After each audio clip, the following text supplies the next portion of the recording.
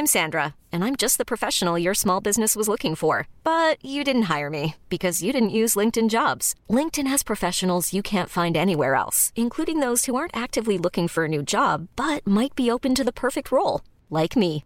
In a given month, over 70% of LinkedIn users don't visit other leading job sites. So if you're not looking on LinkedIn, you'll miss out on great candidates like Sandra. Start hiring professionals like a professional. Post your free job on linkedin.com/achieve today.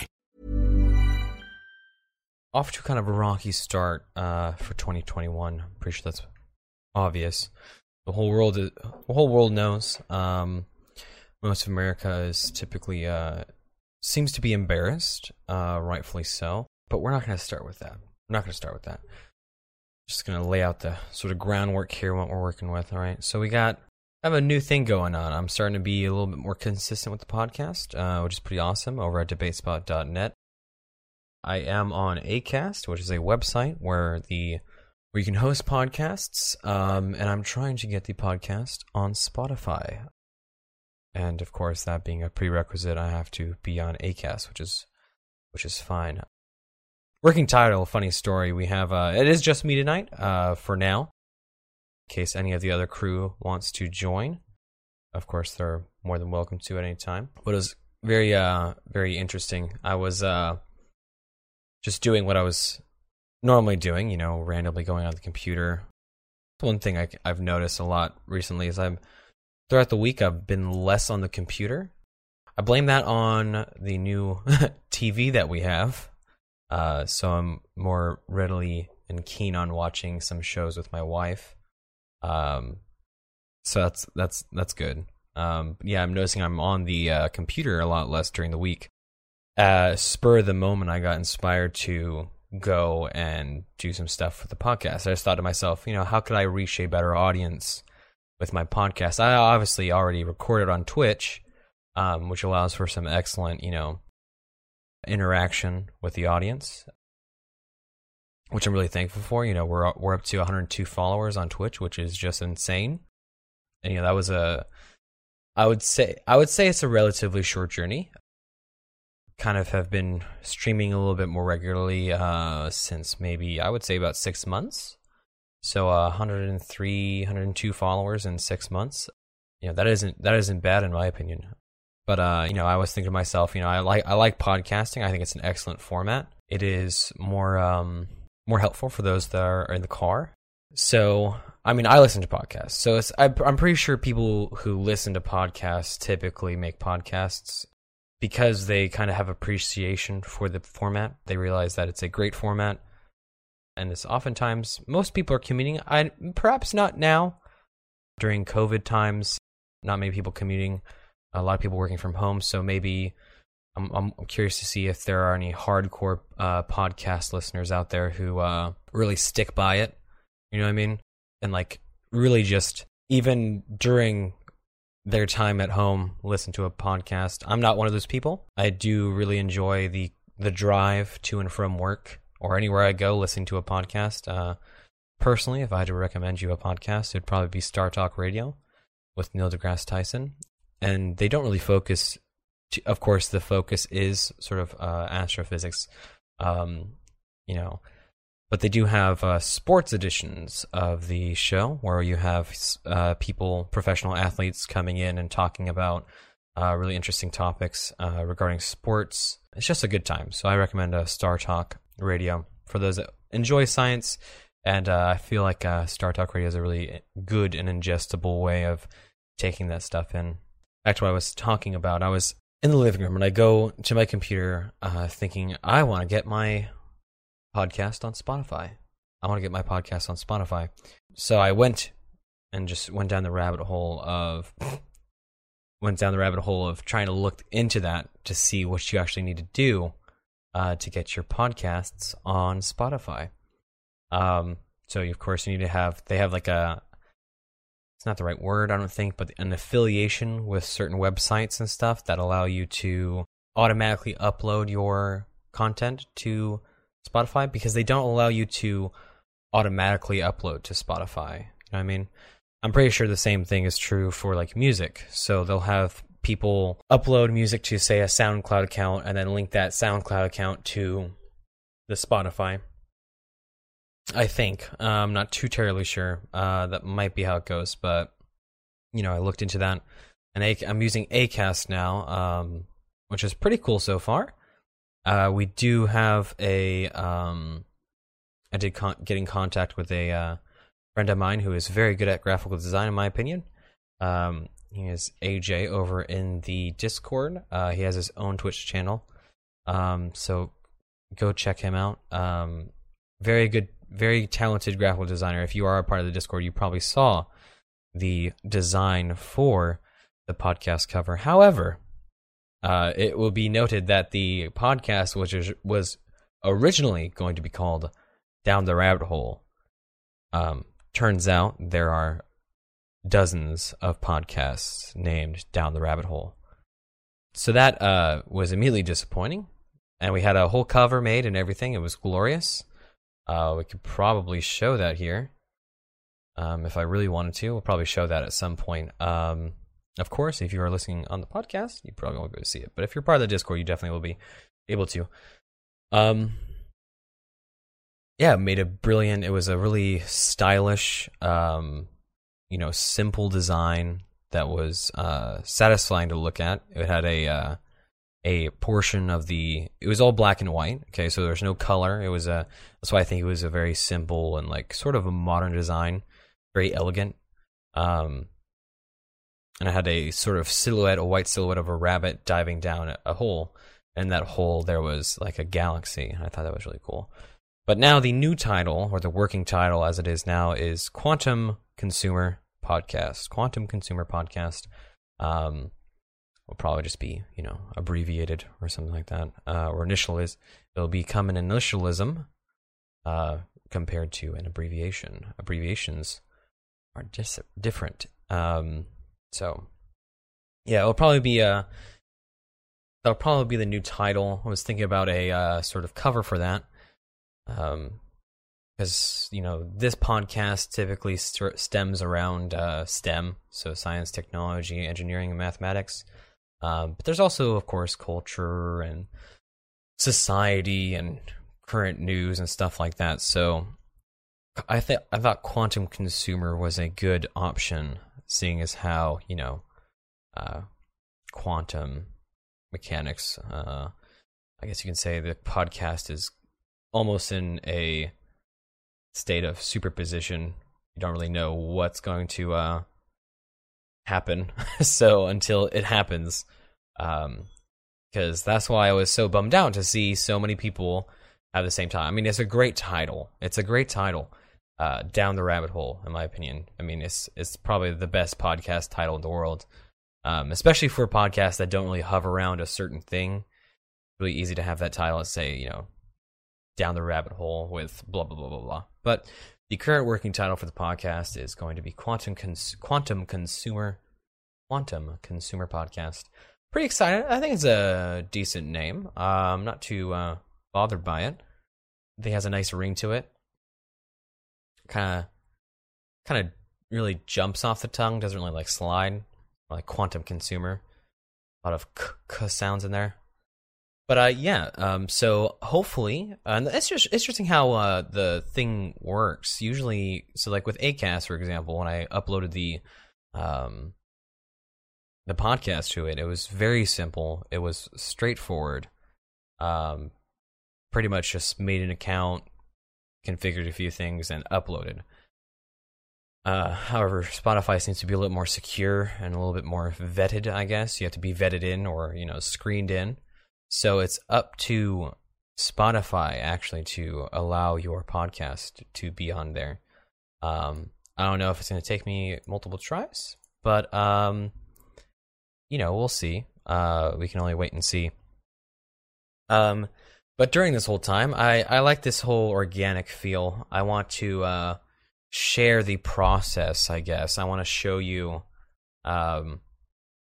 the beginning stages of this podcast, and then if you're with us long enough, you'll see how far it comes and where it goes. I also have some, intro music and outro music, which is really cool. It's automatically, I mean, the whole system that Acast uses, it's you upload the intro music separately and you upload the outro music separately, and you literally just upload the audio file of your podcast, and you don't add the music yourself because Acast does that for you, and I think that is brilliant.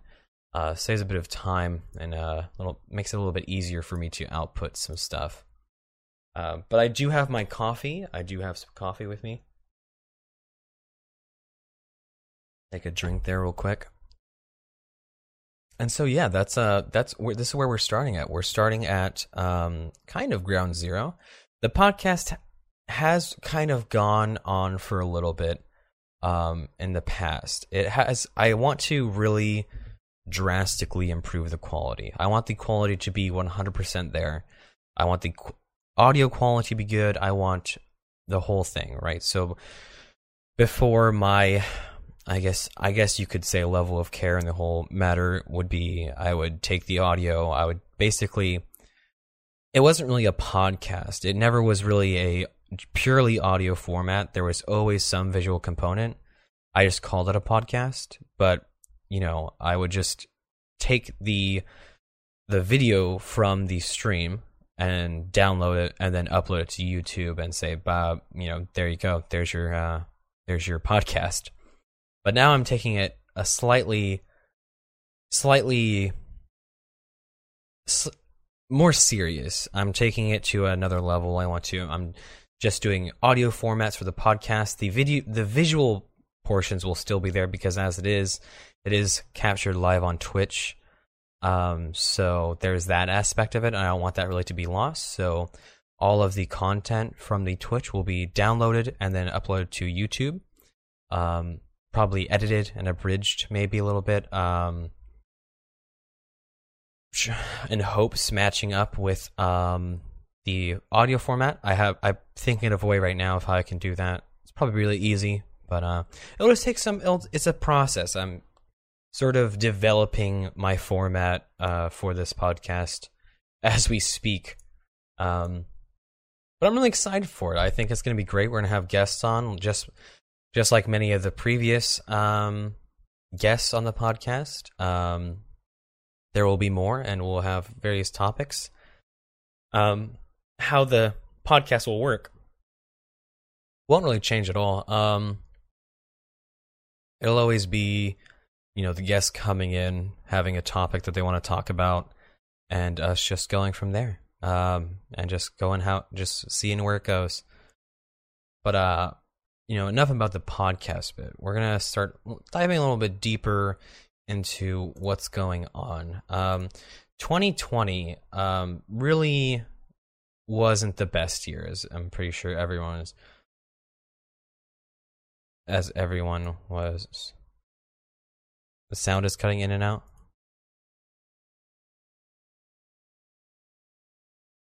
Let's see why. Probably NVIDIA broadcast.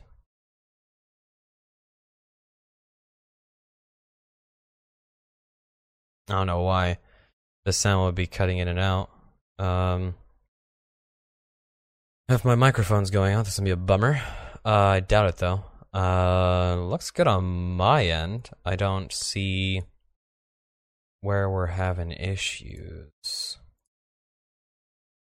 For those of you that aren't on the live stream, it is the viewers that are letting me know what's going on with it, so I can sort of see.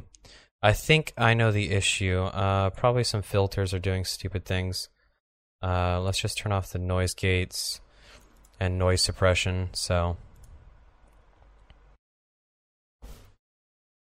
a bit hot in the office. That should solve the issue. I think it was having to do with the noise filters that I have on the mic here. I just turned off the noise suppression and compressor, so now the noise gate is just on. But yes, we have a lot of things going on in the world right now. Most notably, and most recently, the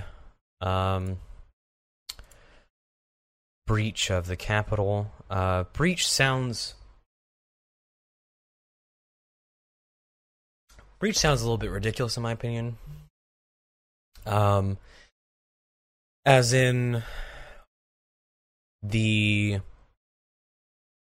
breach sounds more or less like I suppose a breach fits a little bit well, because thinking about it, we have them going into the Capitol, people running out. It was a protest. It was a protest. I can't say that it was a riot. They broke down some barricades. That's true. I don't think there was any notable damage to the actual building itself.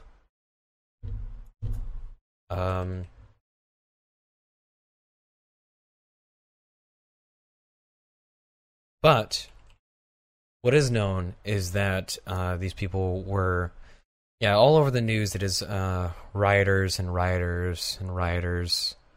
But it's kind of aggravating that it wasn't said that for the protesters that were all over the country who were destroying cities and stuff like that. But I understand that it's really, everything is political now. So everything's political, and everything's always going to be political. The coronavirus is political. Everything that could be remotely used to hurt another party will be used to hurt another party. It's literally one of those things that is tragic, but 100% true. So this is no different. It's going to be political. People are shouting and ranting and raving that were pro-Trump supporters, saying that it was incited by him, which is, I guess, questionable as far as his speech that he gave a couple blocks away, and how that could be postulated or construed as "go storm the Capitol," which you would have to read pretty deep into the things, because I've seen the speech. And he did call for those people to leave peacefully. So he did say, "Go home," like go home in peace. He said that. And I've seen a couple videos floating around social media of people, showing the video, especially on Twitter, because it was uploaded from Trump's Twitter account, of him saying to go home peacefully, and people being unable to like it. Twitter popping up saying that we are not allowing you to like this because it would allow more people to see this, and it goes against our, users' terms of services and stuff like that, which is very incredible to me. I thought the idea would be for that message to go out farther, but it shows really, really clearly how political Twitter is. Twitter is not a place for quote unquote social or speech, freedom of speech. It's not at all. I mean, frankly, as we are looking at it now, any social media is not the place for that. Anywhere. You can't have opinions about something, and if you do, they better be the right opinions, otherwise you get, shut down. I take no side along the political spectrum, because both are relatively terrible.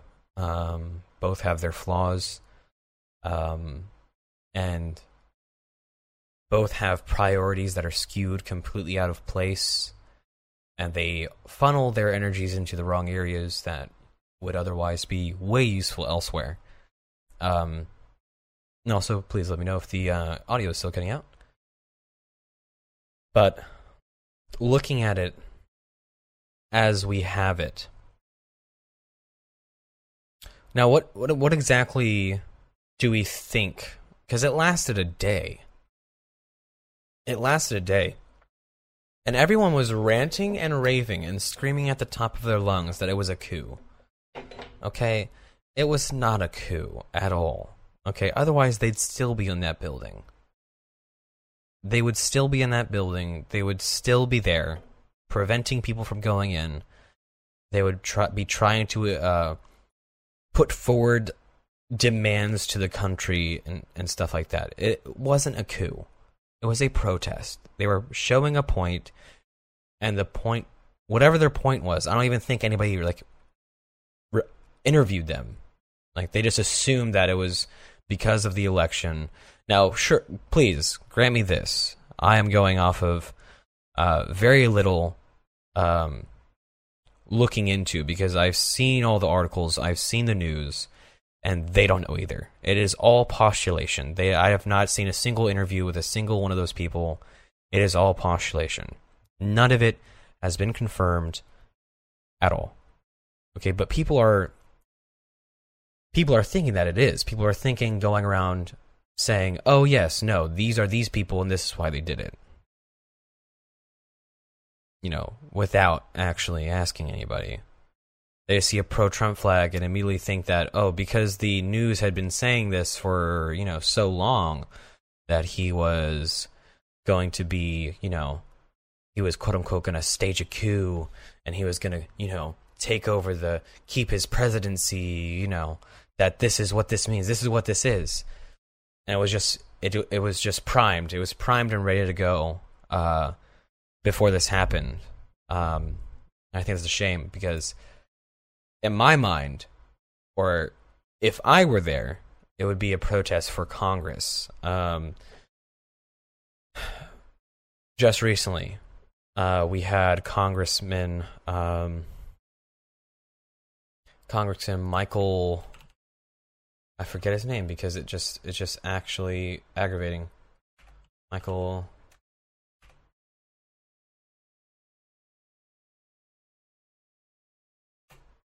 Let's see here. 2000 stimulus denied by who? None other than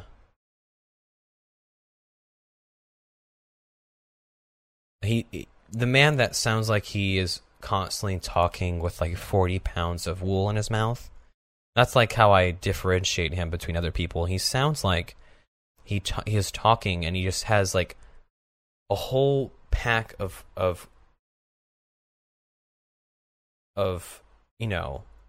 like cotton balls in his mouth. That's what it sounds like. And Mitch McConnell is the one that denied it. Now, this is the most intriguing thing to me.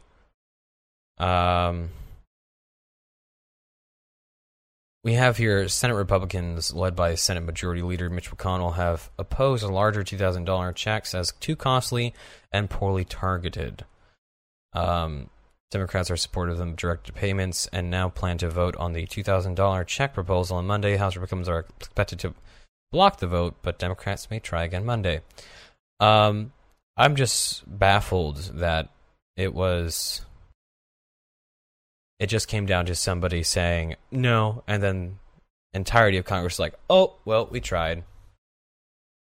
It seemed very lackluster in their attempts to get this passed. But if you look at the bill that was sent out, is it a bill?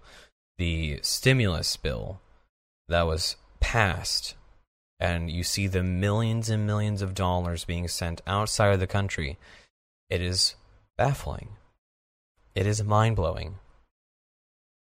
It makes no sense why we are sending money to another country for their gender studies. It doesn't make sense. It literally does not make sense.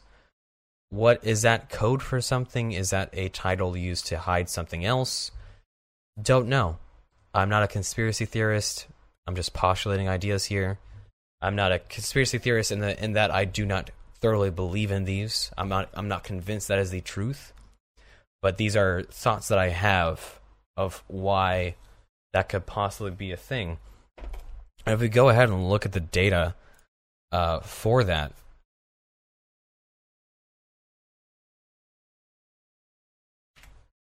we can go ahead and look at the stimulus bill. We can kind of see exactly what is going on with it. So it's $900 billion stimulus. Okay, so it's $900 billion.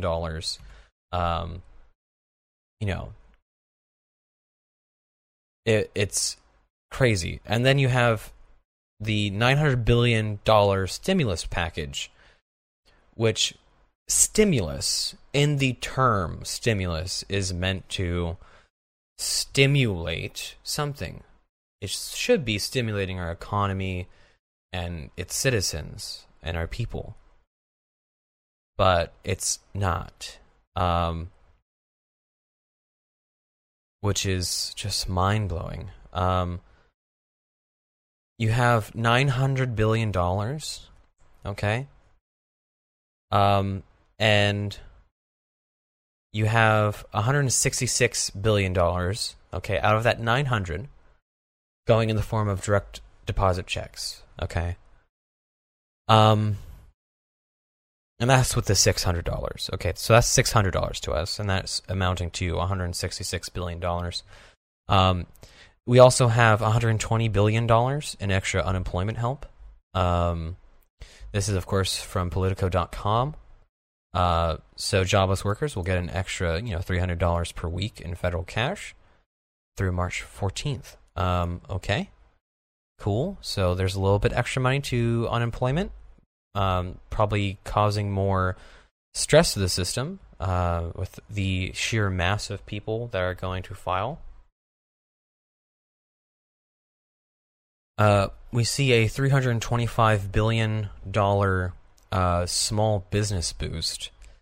So small business, or pandemic, as they put it, ravaged small businesses would see a total of $325 billion, including $284 billion in loans through the Paycheck Protection Program, $20 billion for businesses in low-income communities, and $15 billion for struggling live venues, movie theaters, and museums, a majority priority for Minority Leader Chuck Schumer.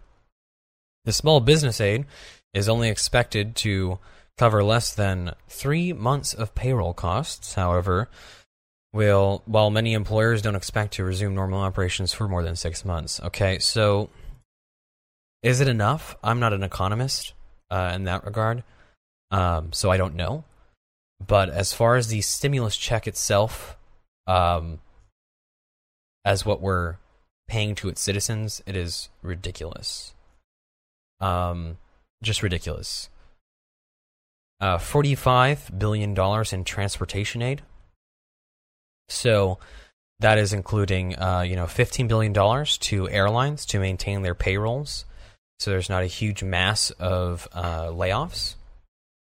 $14 billion for mass transit, $10 billion for state highways, $2 billion for airports, and $1 billion for Amtrak. Okay. We also have food and farmer assistance going on. The year-end package includes $13 billion to bolster food stamp benefits by 15%. Although it doesn't expand SNAP eligibility, farmers and ranchers will also see another $13 billion round of direct payments to help cover pandemic-induced losses. Okay. I've been looking for some more intriguing bits. We also have infusion for schools and childcare. So they're going to give $82 billion total for colleges and universities. Is more than $4 billion for a governor's relief fund, more than $54 billion for public K through 12 schools, and nearly $23 billion for a higher education fund. Separately, the child care sector will receive about $10 billion in emergency cash. Now, you have to keep in mind that this is statewide. These are statewide numbers that these are going out to. Can't even do the math right now. Can't even do that in your head, calculating how much each school would get in that situation. Pay boost for troops. The omnibus portion of the year-end package includes 3% military pay raise and also preserves a 1% pay raise for federal civilian employees next year. we have, and that was kind of a summary of the stimulus there.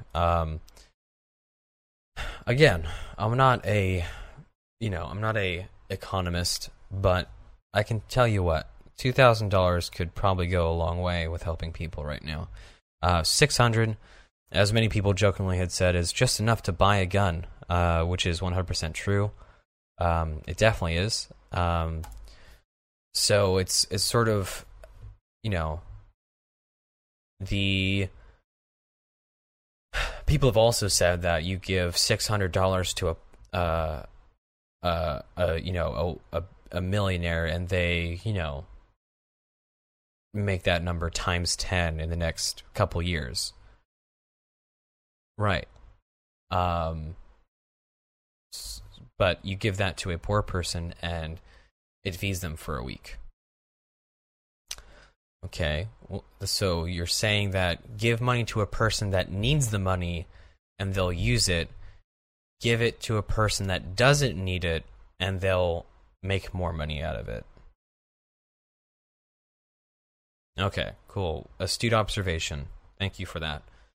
Harvard should be in your email shortly with their scholarship plan. It's tough. The whole thing has been tough on a lot of people, and to see Congress drop the ball so many times on everything is kind of really, really disappointing. And we're seeing more people kind of become aware. We're seeing people become more aware of this, which in my mind, of course, not fact. It is not fact, just like how we cannot say that, it was a coup for the storming of the Capitol building. We cannot say that it was because Trump told them, because if you heard the speech, nothing was said about storming the Capitol building, none of that. From what I could postulate, apparently we can't read things at face value. Everyone has to make a situation in their head or like run with the words, and then comes out with this huge horrible situation. But in my mind, I would hope, this is a hope, this is not a fact, this is not a truth, I did not hear this anywhere. In my mind, in my personal life, I would be protesting against the Capitol building because of Congress. Congress is failing the people.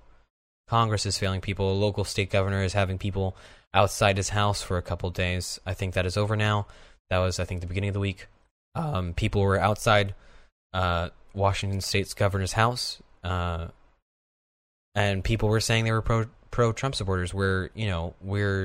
Everyone who is doing this is now a pro-Trump supporter, which is intriguing. Or they could just be protesting. They weren't violent. They were just standing outside his house.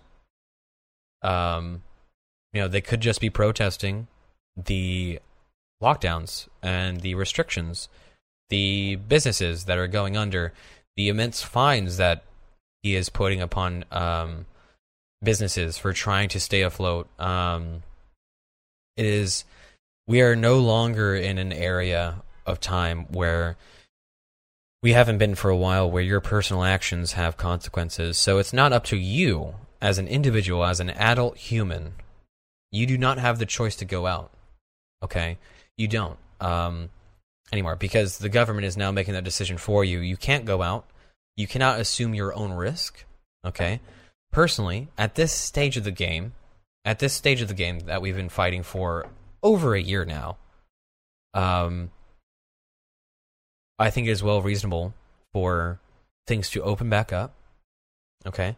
Keeping these same guidelines, lowering the maximum capacity of buildings or restaurants, I think is completely acceptable, completely doable, completely reasonable.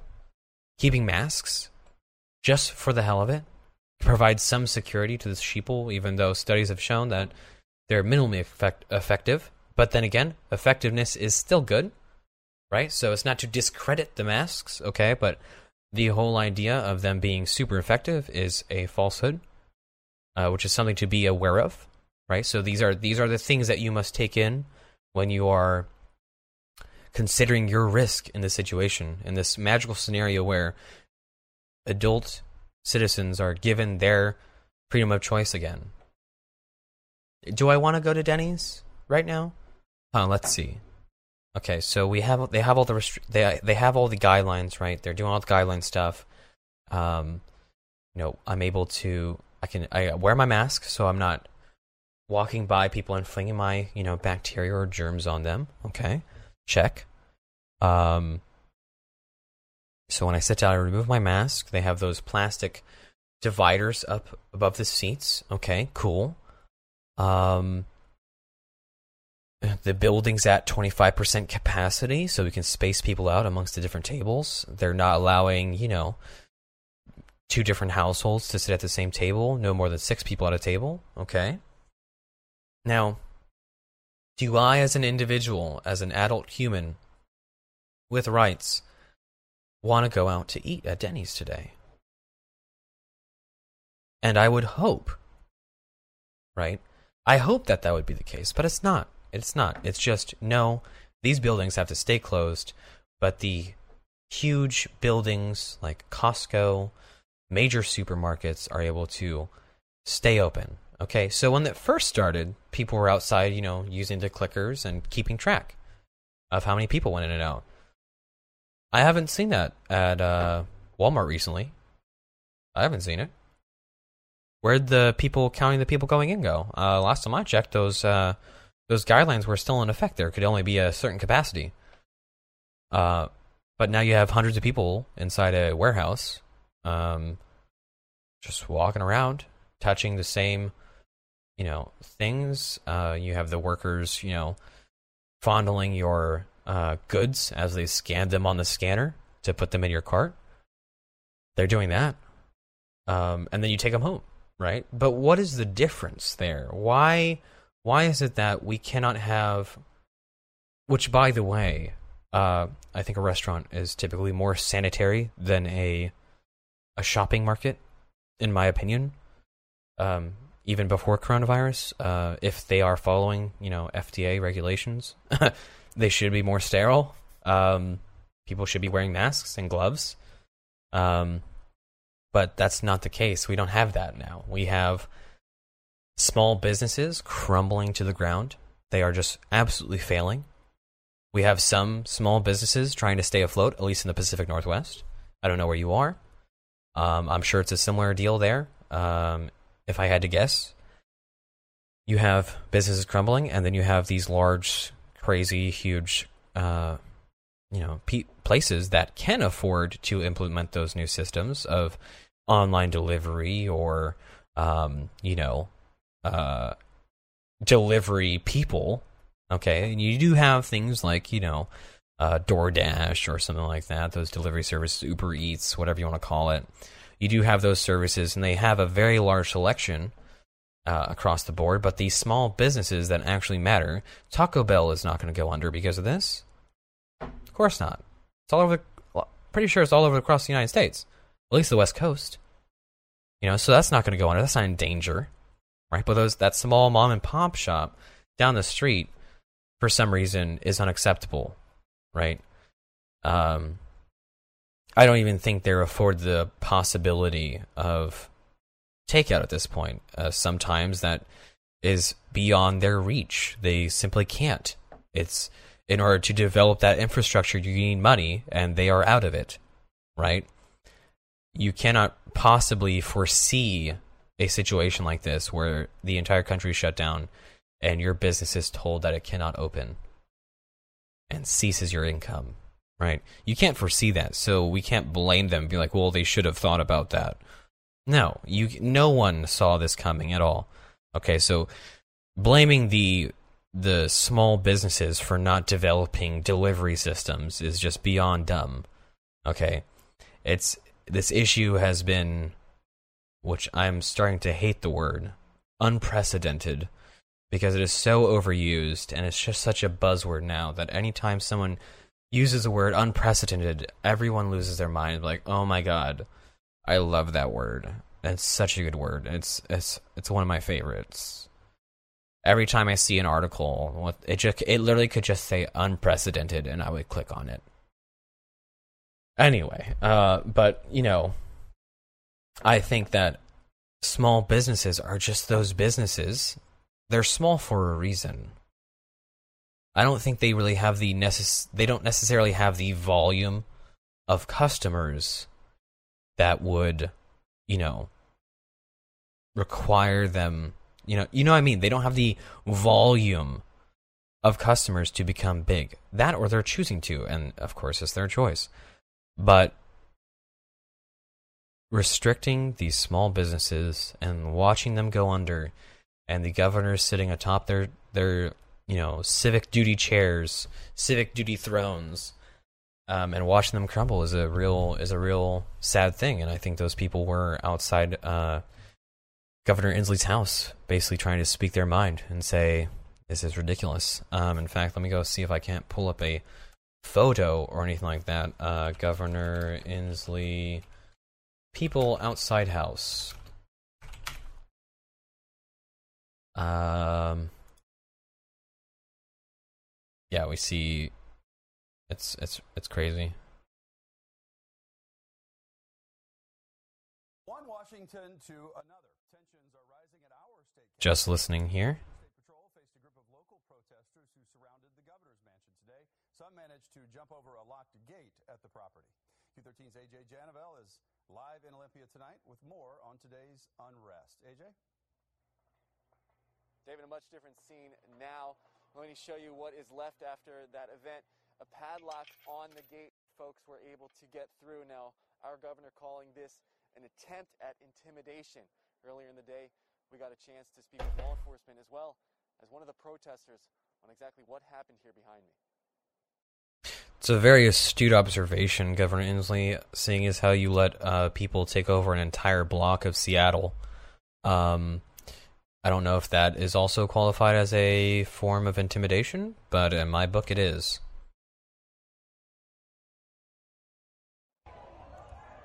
Entering the governor's mansion grounds is illegal and is dangerous. So yeah, I didn't see a single sign in this video. Oh wait. I do. Okay, I did see a flag or two, a Trump flag. But this is my point. People are trying to say this is ridiculous. Stop. Okay, it should be, if you're in the Pacific Northwest, if you're in Washington, trust me, alcohol is coming later. Alcohol is coming later. But if it's kind of it's one of those things that I don't understand why we can't open. We are literally watching small businesses go down. Governors are doing this all over, and it's unfortunately I do not have Bailey's right now. I would have, because I don't have it. It's at the old place. But it's kind of horse crap, because if you think about it, how tragic would it be if you spent all of your money, all of your investment into this business, and then some disease sweeps by, and the big honcho at the top says, nay, you have to close your doors. But Taco Bell, being the multi-million-dollar corporation that it is, has delivery. It's already on DoorDash, right? Because it's so big. If you're so big that you're on DoorDash, you're not a small business, right? If you are on DoorDash, you're not a small business. So it's funny to me. It's funny. I have this coffee here as a boost to keep me awake. You would like to clean my room? Would you like to unpack as well? And I don't know who this is, but I feel like they know me. I'm Sandra, and I'm just the professional your small business was looking for. But you didn't hire me because you didn't use LinkedIn Jobs. LinkedIn has professionals you can't find anywhere else, including those who aren't actively looking for a new job, but might be open to the perfect role, like me. In a given month, over 70% of LinkedIn users don't visit other leading job sites. So if you're not looking on LinkedIn, you'll miss out on great candidates like Sandra. Start hiring professionals like a professional. Post your free job on linkedin.com/achieve today.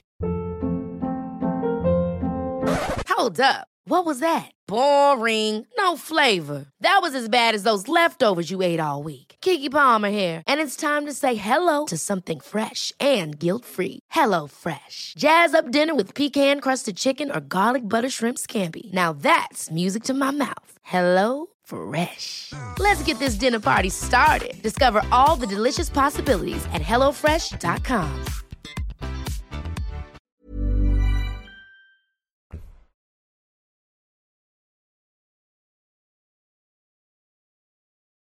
But you know, it's just a wild time right now. It's a wild time, and then we have just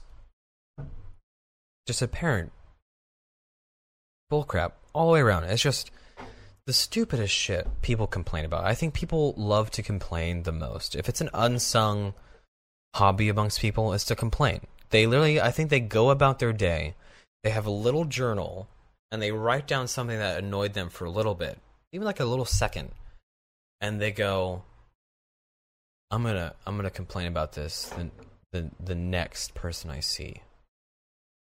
Could be relative, could not be. It could just be some random person that said hi and be like, "Oh my god, you would not believe today." And it's one of those things that just grinds my gears. It just grinds my gears. They're called negative Nancy's, I suppose. You know, the people that always seem to find the worst possible things in life. But you know, as far as things going on now, okay, I have no idea what your situation is. If you're listening later when the podcast goes out there, we're kind of all in this together. At least all the civilians and citizens of the United States of America. The government doesn't seem to really be in it with us. Otherwise, they'd be helping us more, which is obviously evident, seeing as how we have come this far. And we get $600. Here you go. Here's your little breath mint. Go back home. But it's coping. I think coping mechanisms is something that is also helpful for many people, especially in these really stressful times. A lot of people, you pray for them. If you don't believe in that sort of thing, more power to you. You know, then just have them in your thoughts, I suppose. But the coping mechanisms are sort of the greatest tools that somebody can have in life. Especially you know, now. People should have thick skins. I know many people from New York, and they all have thick skins. It's just how you grew up. A lot of people from New England, so they all have thick skins because that's just how they roll, you know? So, cope, okay? Find somebody to talk to. There's plenty of resources out there that don't charge you a dime for you to talk to somebody, okay? Join the Discord. You'll find people on there that will talk to you. I'm sure of it. If not, I will. But it's sort of hunt the good stuff. Right? Hunt the good stuff. Find something about today that was good. Right? I woke up this morning. I felt horrible. Right? Because I was still left asleep. But I woke up. Right? But I woke up. So I'm thankful. I'm thankful for today. Because every day is not guaranteed, folks. Every day is not guaranteed. So I woke up today, right? You know, I was a little bit late to work, right? But I made it, right? It's better to make it there than not. You know, something kind of really went wrong. You know, if you have a flat tire, hey, just be glad you didn't crash, right? When a tire pops on a highway, it's a little violent. A little play a little tug of war there with your car. So hunting the good stuff, I think, is perhaps the most important skill somebody could have. But we've been going for an hour now, and I think we're going to take a moment here. We're going to look at chat here for a second, because this is, of course, recorded live and then posted later. The podcast, at least, is. The audio format is posted later. But, of course, I do it on Twitch because I love the audience interaction. So, people in chat, I see we have some activity. Thank you all so much for joining us. If there is a topic that you would like to discuss or a question, please go ahead and put it in the chat right now. Seeing as how it's been a while since I've sort of updated people on the podcast and what it's about, the working title, if you were not here in the beginning of the episode, was Quantum Consumer Podcast. Seeing as how Down the Rabbit Hole was taken by about 12 other podcasts, so we have to rework the cover title and the cover photo for that reason. But we try. The Quantum Consumer Podcast is a place where you can go to gain some knowledge, or perhaps spread some knowledge to the people and its viewers, which I think is the most valuable thing in the world. Knowledge is great, however, it does not replace money, folks. I'm sorry to say it, but that whole sweet old saying goes, knowledge is more valuable than money. However, I cannot tell somebody a fact and purchase a car with it. So, alas, if you have the knowledge to make more money, you should probably do that. However, I think that's a cheap way of saying that's what the saying was meaning. But, you live in the... life is life, and we just keep on going. It's one of those things that I find to be most awesome. I think talking to people and learning from people is perhaps one of the most coolest things that you can do, especially if you're bored. If you're bored, it's good fun.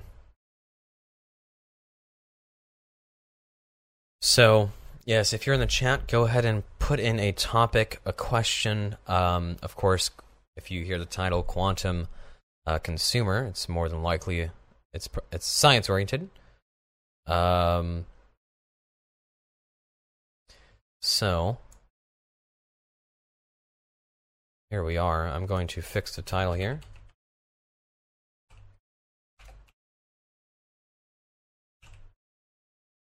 Now, the good thing about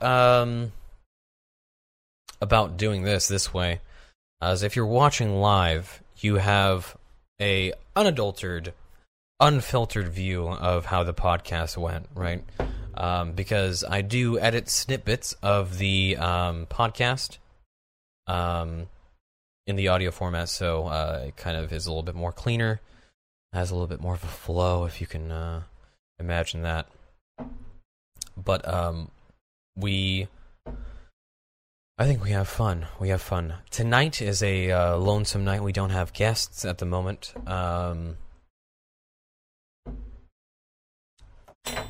Oh yes, that is a good point. That is a very good point. One of the people in the chat says how scientifically stupid some of the new Disney remakes are, and how they don't follow the original storyline. That is in reference to Mulan. The new Mulan is the worst Disney remake, I think. It is awful. It is just awful. It's terrible. Now, you can tell a bad movie by watching just 10 minutes of it, folks. Okay, you don't have to watch the whole thing to form a conclusive opinion that a movie is bad. Okay. It's just wrong. You can people form opinions about things quite fast. Okay, it doesn't take long, especially with this movie. Now, unfortunately, I will tell you, the live viewers here, that I'm not going to be able to show any visuals as it is probably heavily copyrighted, and Disney is very good at copywriting things and striking people down for it. So we're going to avoid having a peek or playing clips. I suggest that you go watch it for yourself, but I will be talking about the first 10 minutes of the film, okay? There isn't really spoilers. There isn't, okay? They are not important to the story at all. They are not important to this turnout of the story at all. It is just things that they have changed or have added or have just absolutely butchered, okay? So here we are, talking about Mulan. Oh, yes. Very good. Very smooth. I think it's smoother than my cognac I have. My nice good stuff. Much smoother. But, yes, we're going to be talking about Mulan. Okay, Mulan was a train wreck of a movie just in the first 10 minutes. So this is where we have story time. Okay, we're going to start describing stuff, and you guys are going to envision it in your mind, okay?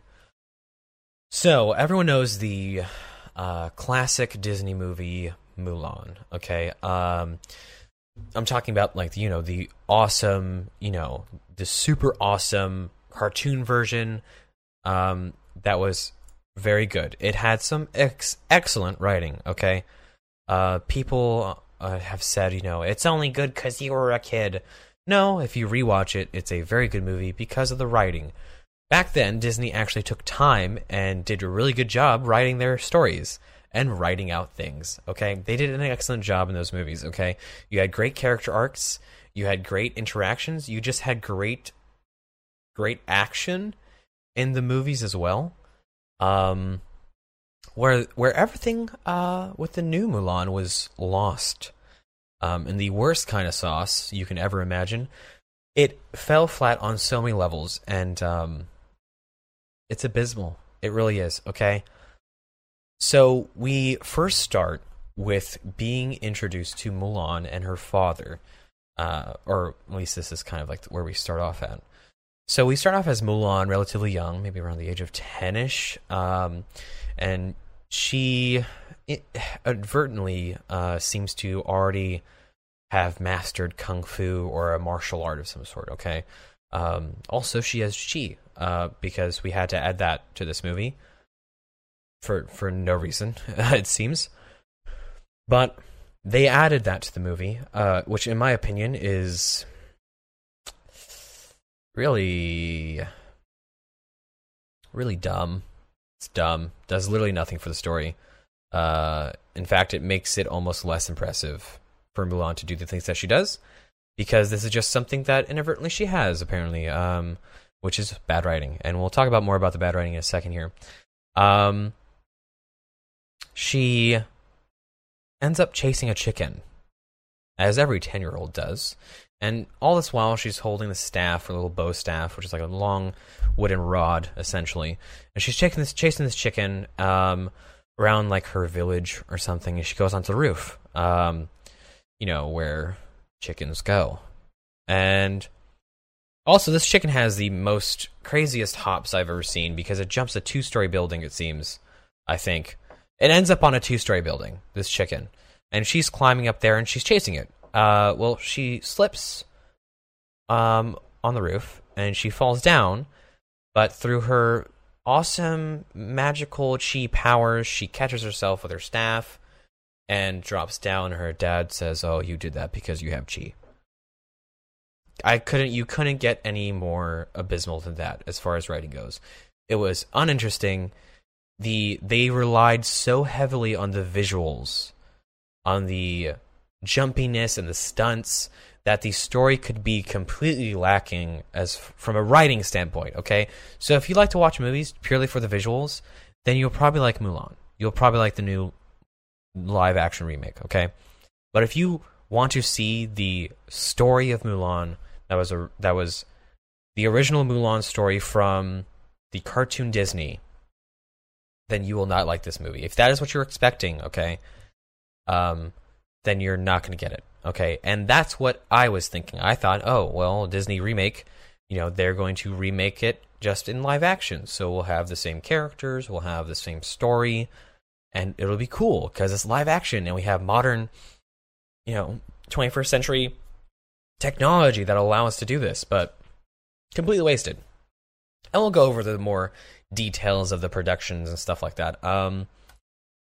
So she does this, and as a side point and why it's so bad for writing, what made Mulan special in the original, or the original Mulan, the cartoon version, is she was just a normal person.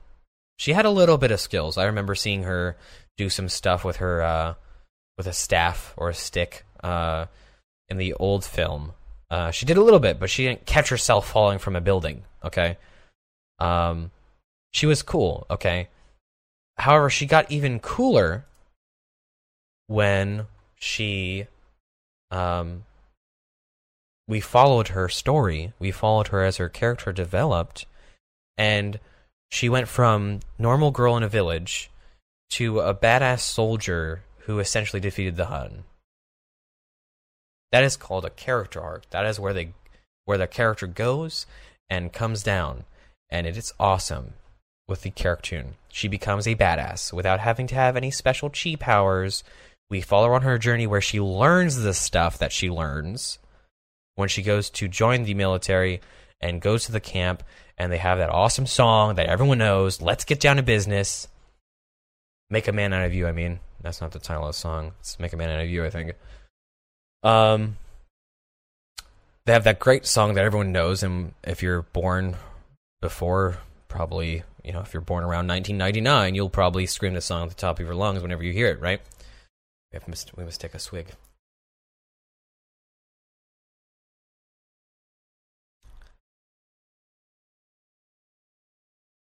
But no, okay? So they got rid of all the songs, by the way. So if you're expecting songs and cool shit like the Beauty and the Beast, you're not going to get it at all. Okay, so don't expect songs. Also, don't expect Mushu as a side little tangent. Don't expect Mushu. We'll talk about that in a second here, which is bullshit. But, that's what made Mulan so interesting, and why she became a hero is because she started as a relatively normal girl in a village and was inspired by her own kindness and her fear for her father to join the military in his place and become a soldier. And we follow her on that journey, and we see her grow and learn and save her group of men so many times. Okay? That is good writing. That was the character arc we needed. Okay? However, in the new Mulan, and as a writing, tip for those aspiring writers out there, if you have someone who's already a badass, okay, and you have them do badass things, it's not badass, okay? For serious people, okay, I don't mean to sound pretentious at all, okay, but for the audience that is more aware and will observe things at the story, at the writing level, I'm an amateur writer, so that's why I pick those things apart, okay? It stands out to me a little bit. But if you want to have a character have a badass moment, it needs to be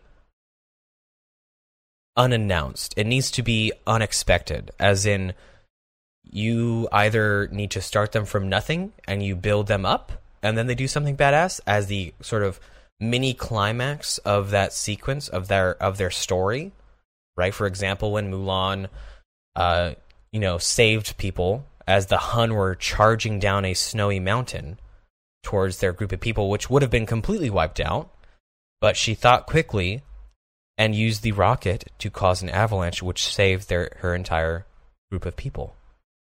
Okay? That is a badass moment. That is a moment where we can be like, wow, that's amazing. She saved those people, and it was the development behind it. But no, for Mulan, the live action, she just automatically has this chi, which helps her do awesome, cool things already, which, is so unsatisfying that it's not even funny. changes to the story as far as what we have so far. We have Mulan having a sister. I do not think Mulan had a sister in the original.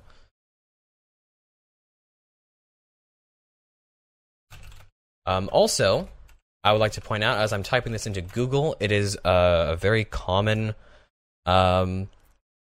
thing that people are searching up, but we can have just the top results from radiotimes.com. Not even clicking on the link that says the live-action movie added a sister to give Mulan another reason to sign up. So the sister doesn't actually feature that much. Okay. So why add her in? What was the issue with her wanting to save her father? But now we have to save her sister, who really wasn't in danger. Her father was hurt. And that's why he couldn't go and fight, because he would have died. And the original, he was coughing a lot, probably had some sort of disease, and that's why she did that. It doesn't make sense to do it for her sister when her sister wasn't in any imminent danger of having to go to war. It doesn't make sense.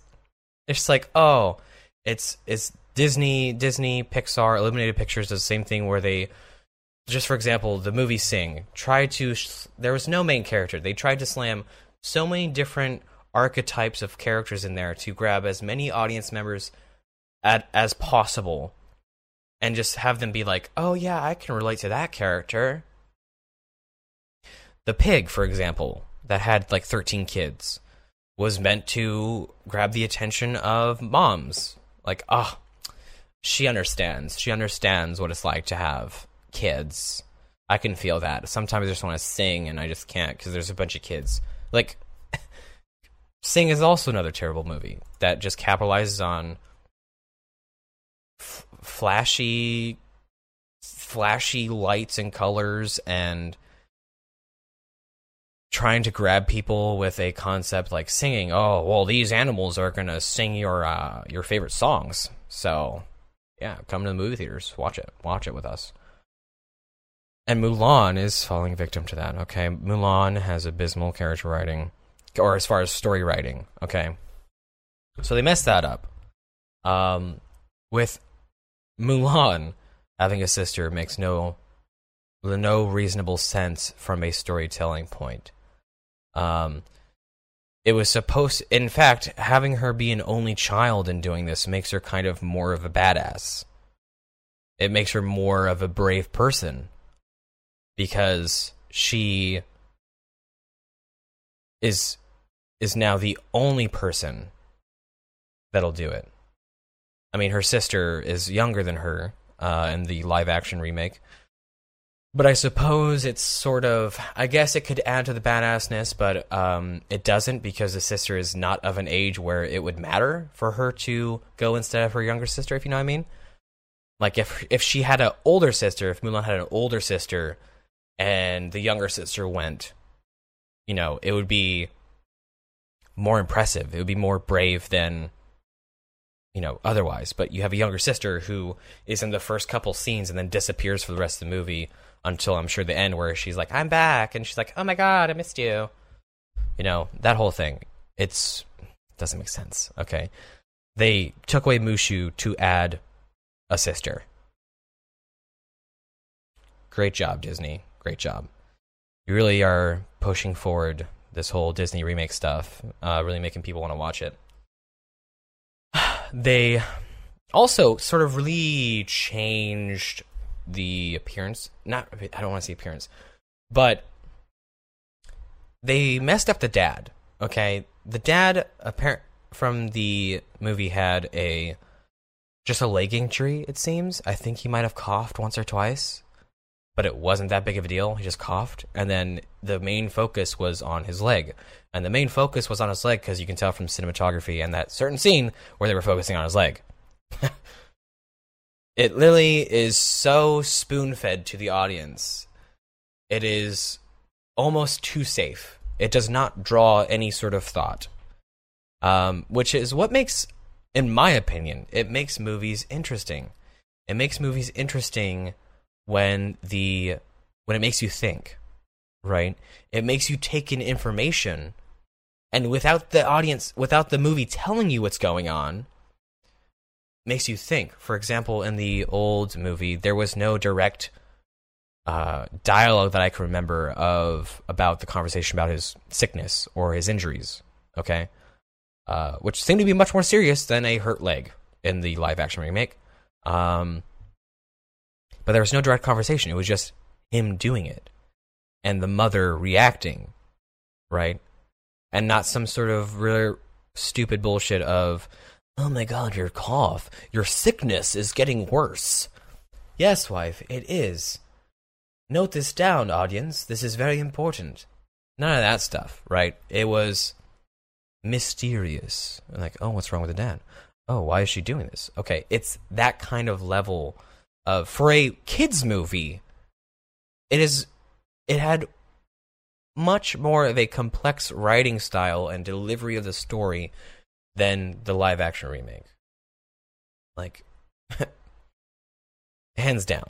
Like, and that is completely relevant to a certain scene that I'll be talking about next. The scene where we get introduced to the villain of the movie, okay? In the old cartoon version, we had the Hun, which is a well-known people who had some little quarrels with China, and in this story, we're kind of a thing. We're a real thing.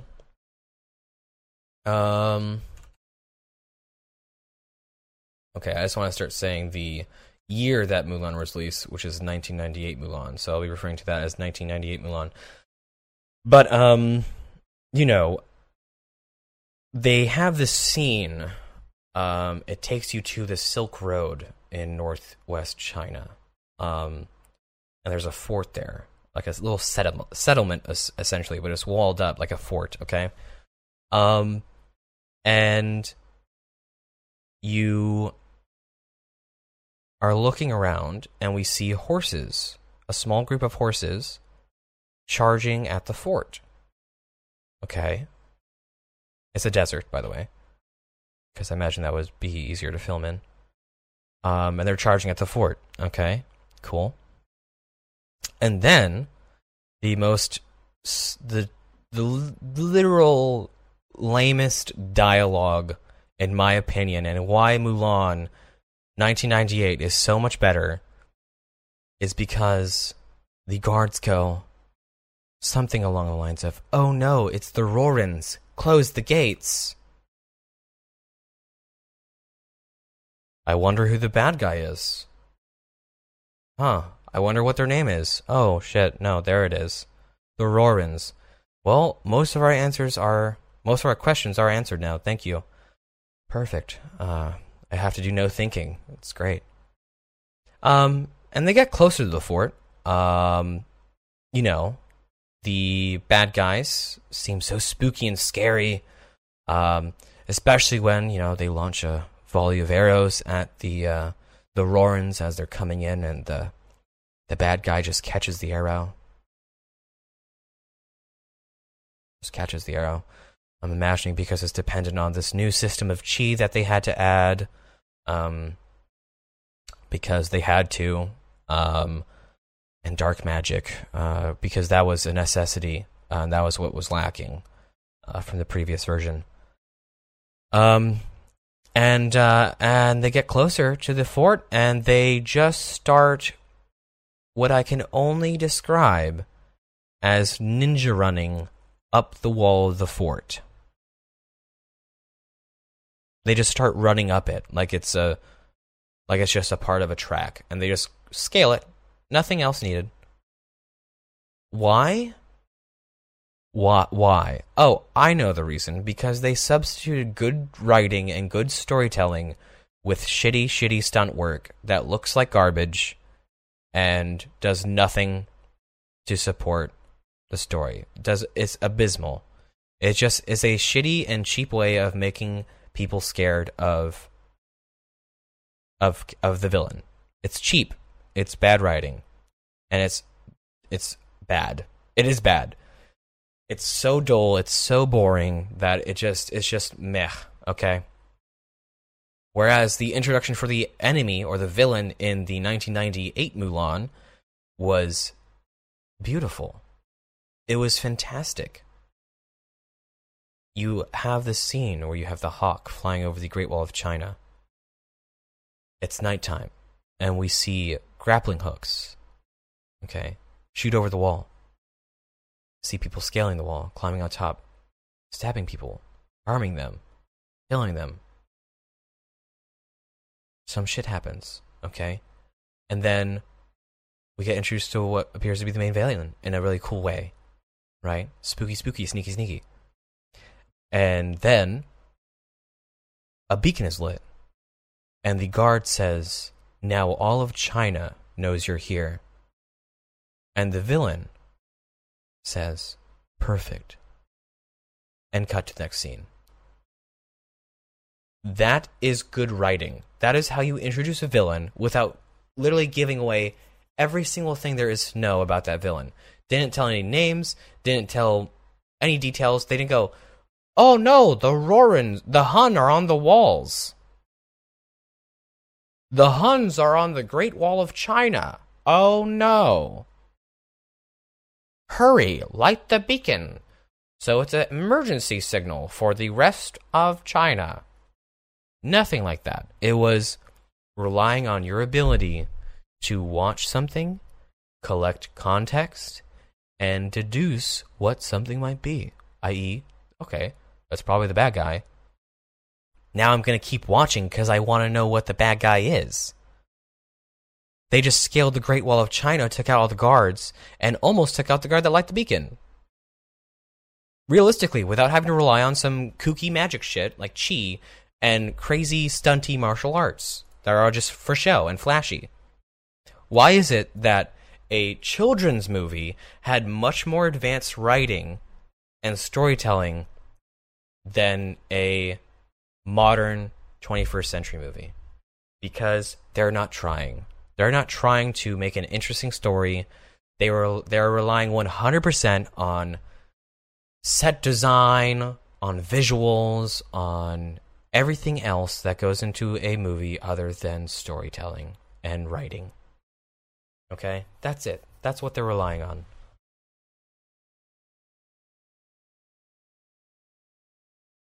And that should be bad. That should be shunned. We should expect more. We should expect more quality from the movies that we watch. Truly. It isn't too much to ask. I mean, they can do it. They literally just chose not to. Okay? Now, that's pretty much where I stopped watching. That's about 10 minutes in. Just abysmal. It's horrible. As far as where we get introduced to the villain. And at that point, I was just like, this is dumb. And I think I got a little bit farther than that. But I won't tell you that part. Because after that point, it's just like, why? Like, why? It's so stupid. But anyway,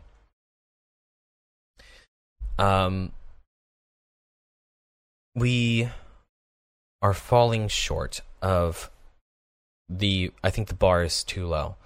Ever since, movie technology has gotten better, CGI,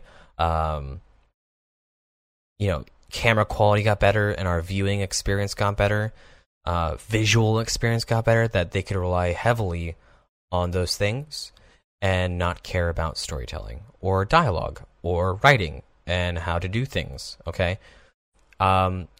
We had Beauty and the Beast, okay? And we're about to talk about why they cut out Mushu and their excuse. It's an excuse. It's not a reason. It's a 100% excuse as to why they couldn't add Mushu. And this here article, which I've just seen for the first time, it's a cultural reason Disney's Mulan remake got rid of Mushu. So this very well might change my mind. Collecting more information is a part about growing as a person. So we shall see. The reason Disney excised a walking, talking dragon psychic in the upcoming live-action remake of Mulan has been revealed, and it has everything to do with China, the largest theatrical film market in the world, and very obvious target of Disney's financial ambitions. So, first reason I see is because Disney is targeting China for financial reasons. The big story Wednesday about Mulan, everything from the coronavirus. Okay, so it's a woman's story that has been told for centuries but never by women, and we felt like it was really time to tell that story, said screenwriter Amanda Silver. Okay, and we also have this one. It says, illustrates a movie that not only worked to appease Chinese censors and taste, the filmmakers revealed they removed a kiss between Mulan and a love interest because they were told it doesn't feel right to the Chinese people, but also updated its story away from a family animated musical and into a real epic war drama. Okay, so it was for financial reasons, for satisfying a larger market. They want to use that's kind of aggravating. It didn't change my mind. They used the word cultural reason in place of for financial reasons. We want to appease to the larger market. That's why we did it. We did it for money. Let's just go ahead and take a quick gander at Mulan 2020 earnings. Ooh, yikes! That is not good. So apparently it didn't matter.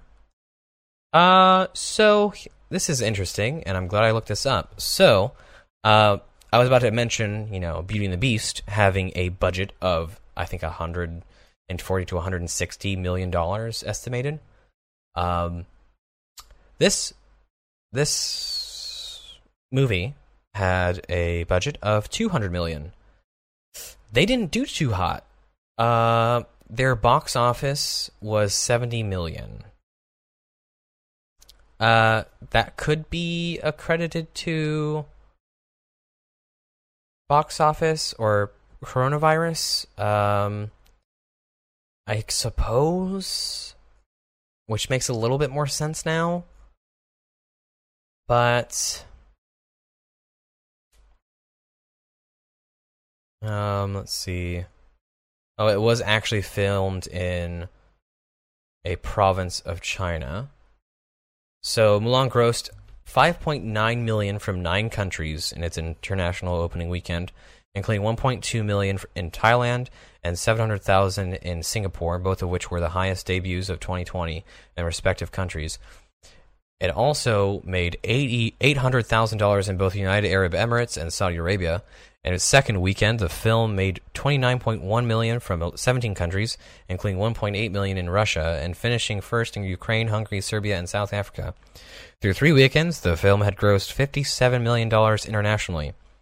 The film made $23.2 million on its opening weekend in China, a low figure, but a 23% improvement upon Aladdin's debut the year before. So they did that to appease to a larger market, but still did terrible to that target market. So their theory seems to have collapsed.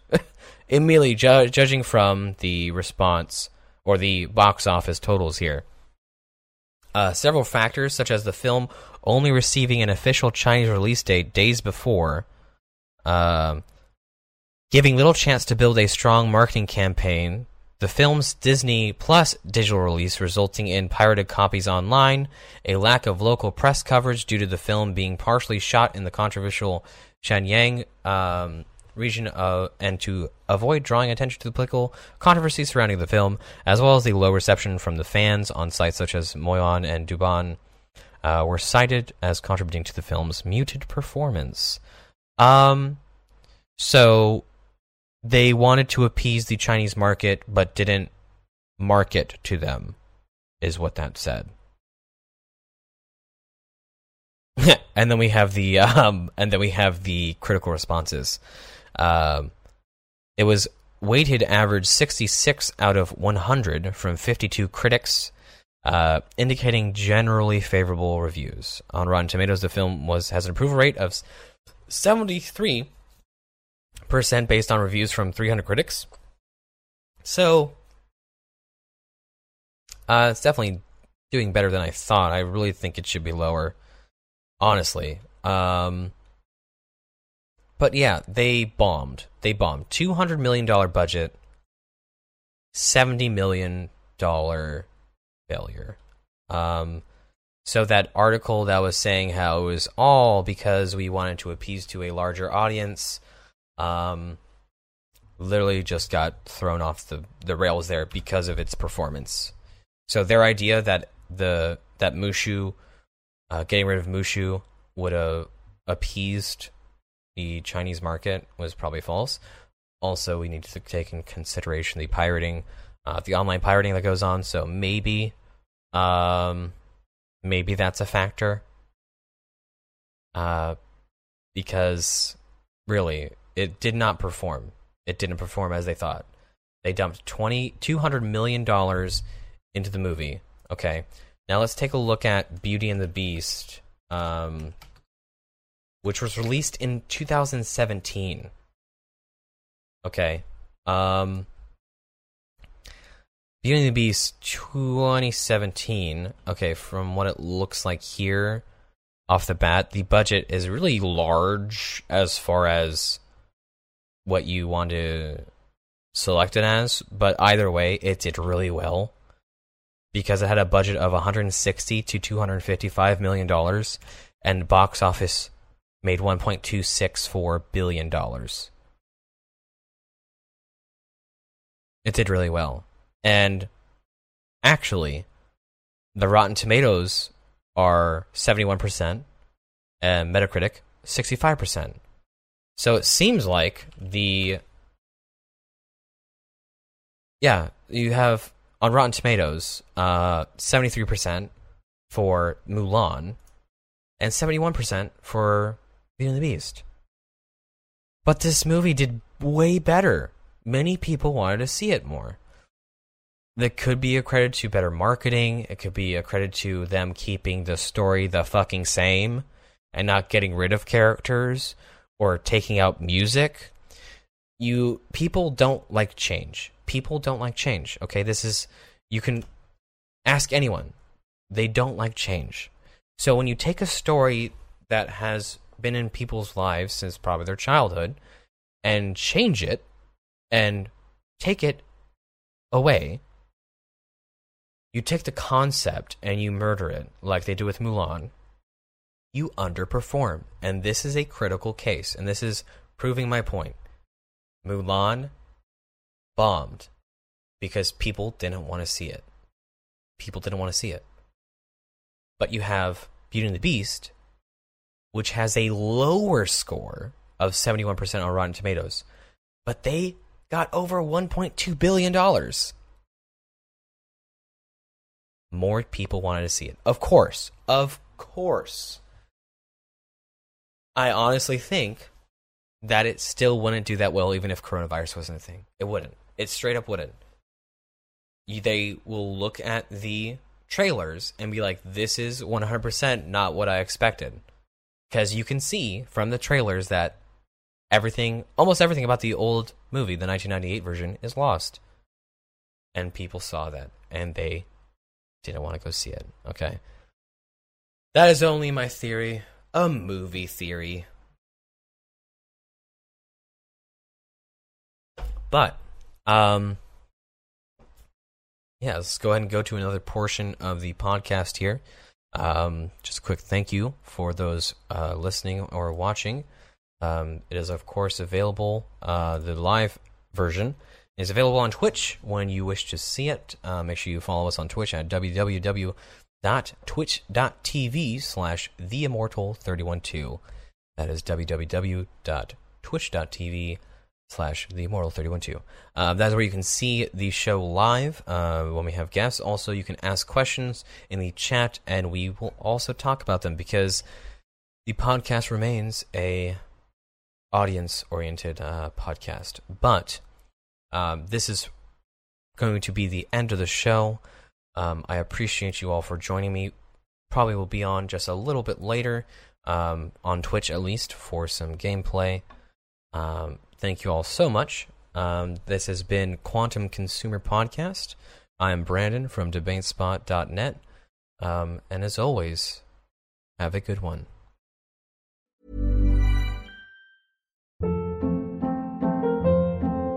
Hold up. What was that? Boring. No flavor. That was as bad as those leftovers you ate all week. Keke Palmer here, and it's time to say hello to something fresh and guilt-free. Hello Fresh. Jazz up dinner with pecan-crusted chicken or garlic butter shrimp scampi. Now that's music to my mouth. Hello Fresh. Let's get this dinner party started. Discover all the delicious possibilities at HelloFresh.com.